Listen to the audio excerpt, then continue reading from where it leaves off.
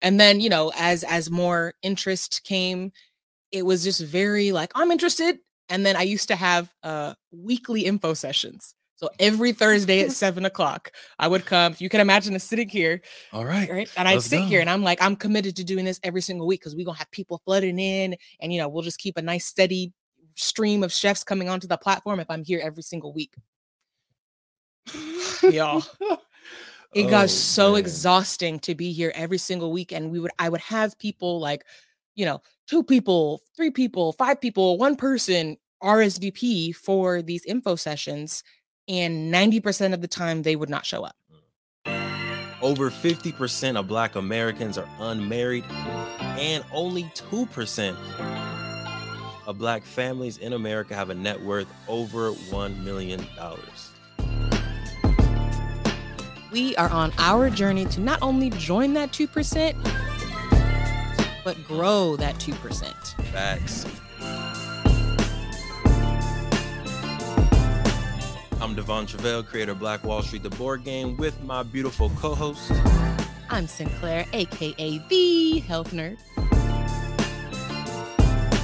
You can go to our website at them4show.com, our Instagram at them4show, and our YouTube channel at Melanated Married Millionaires in the Making. And welcome to the M4 Show. But then those barriers started to come. Until those barriers started to come, right? Okay, how do we market this? Like, how do we find people who are going to put their kitchens on our app?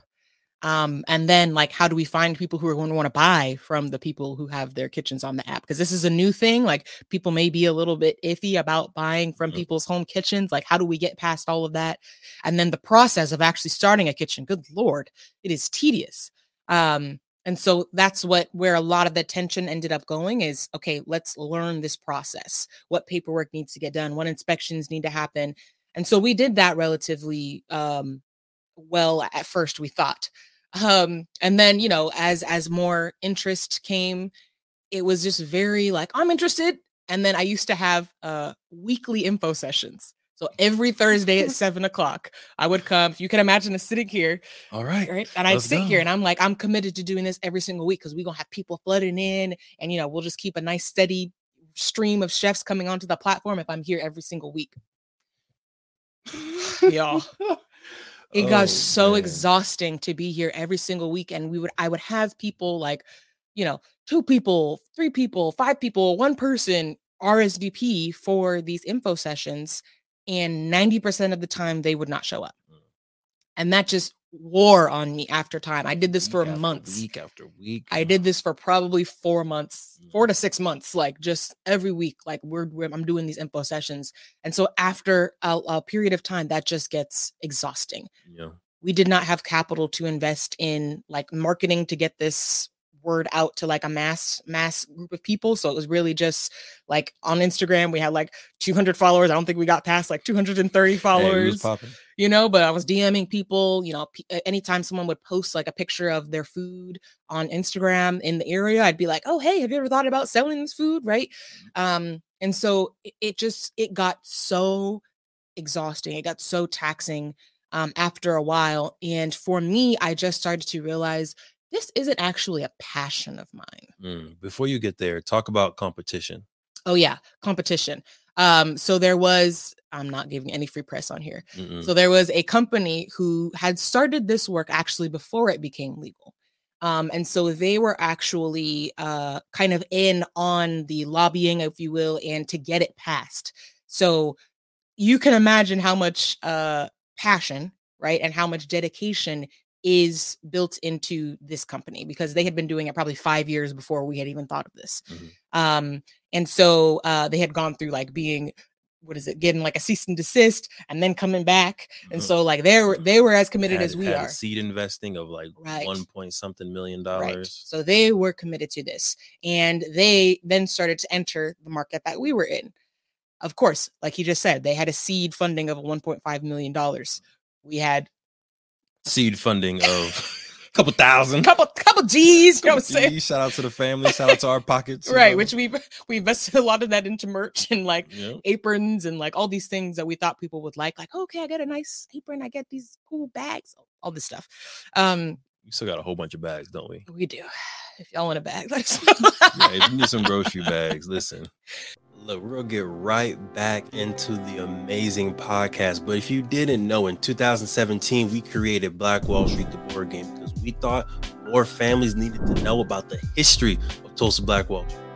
More families needed to know about the legacy of Black excellence left behind of Tulsa Black Wall Street, that we can own a Madam C.J. Walker Beauty Salon. We can have a Booker T. Washington High School. We can have an Uncle Steve's Barbecue. We can have a Renaissance man like Simon Berry, who had his own taxi service and bus service that got bought out by the city of Tulsa. We have brilliance in our DNA. We wanted to make sure that your family can play a game that teaches them about this brilliance. So we have Black Wall Street, the board game, right here. We had the first edition available in 2017. That got sold out. We're on the second edition right now, or you can get the beautiful masterpiece version of the game as well. It's up to you. Head to playblackwallstreet.com and get yourself Black Wall Street, the board game, to empower you, your family, and generations to come. Playblackwallstreet.com. Let's get back to the episode. But long story short, it became very hard to compete with them. Because they, of course, once they entered the market, they're doing these mass. I got ads from them. You know, they are doing a lot of targeting. They already had a presence in Northern California. And so it was much easier for them to tap into this market and just saturate it. Right. So they are getting chef after chef after chef after chef after chef after chef on their platform. And meanwhile, I'm sitting here every Thursday like.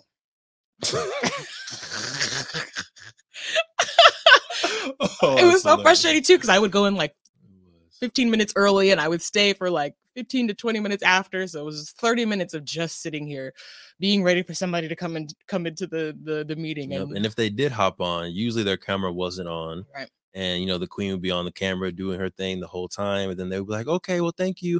You know, I'm kind of interested. And then either crickets, ghost, or they would sign up, they would start but not finish. Or they would just pretty much leave during the meeting. And it's like, fam, that's the worst. It's me and you in this meeting. How you just gonna be just log off in my mid-sentence? Just mute and just listen at that point. Right. I'm like, damn, that was disrespectful. But yeah, that was it. There was a lot of things, a lot of layers to this. But even doing research into the competition, like seeing like how much work they had put in, I started to ask myself, like, had I known about this before, would I have put in that same effort? And eventually I was like, honestly, no, I probably wouldn't have. Like, oh, it's illegal. Oh, okay, I don't know. You know, like I probably would have threw my hands up a lot sooner because it's not, cooking is a passion of mine, but I don't know that this idea started to feel more convenient. Like more convenience that, oh, it's convenient that we had this idea right around the time that it became legal. So, of course, again, we're visionaries. So it was like, this must be a sign. But it really just might have been, you know, convenience of timing. Because, after those barriers, it was like, we're not making any money off of this. We're at some point losing money.